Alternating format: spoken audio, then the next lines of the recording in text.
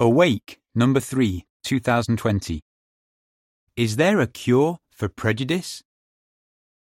Most of us recognize prejudice in others, but it may be difficult to see it in ourselves. Consider some practical advice that can help us to be more impartial.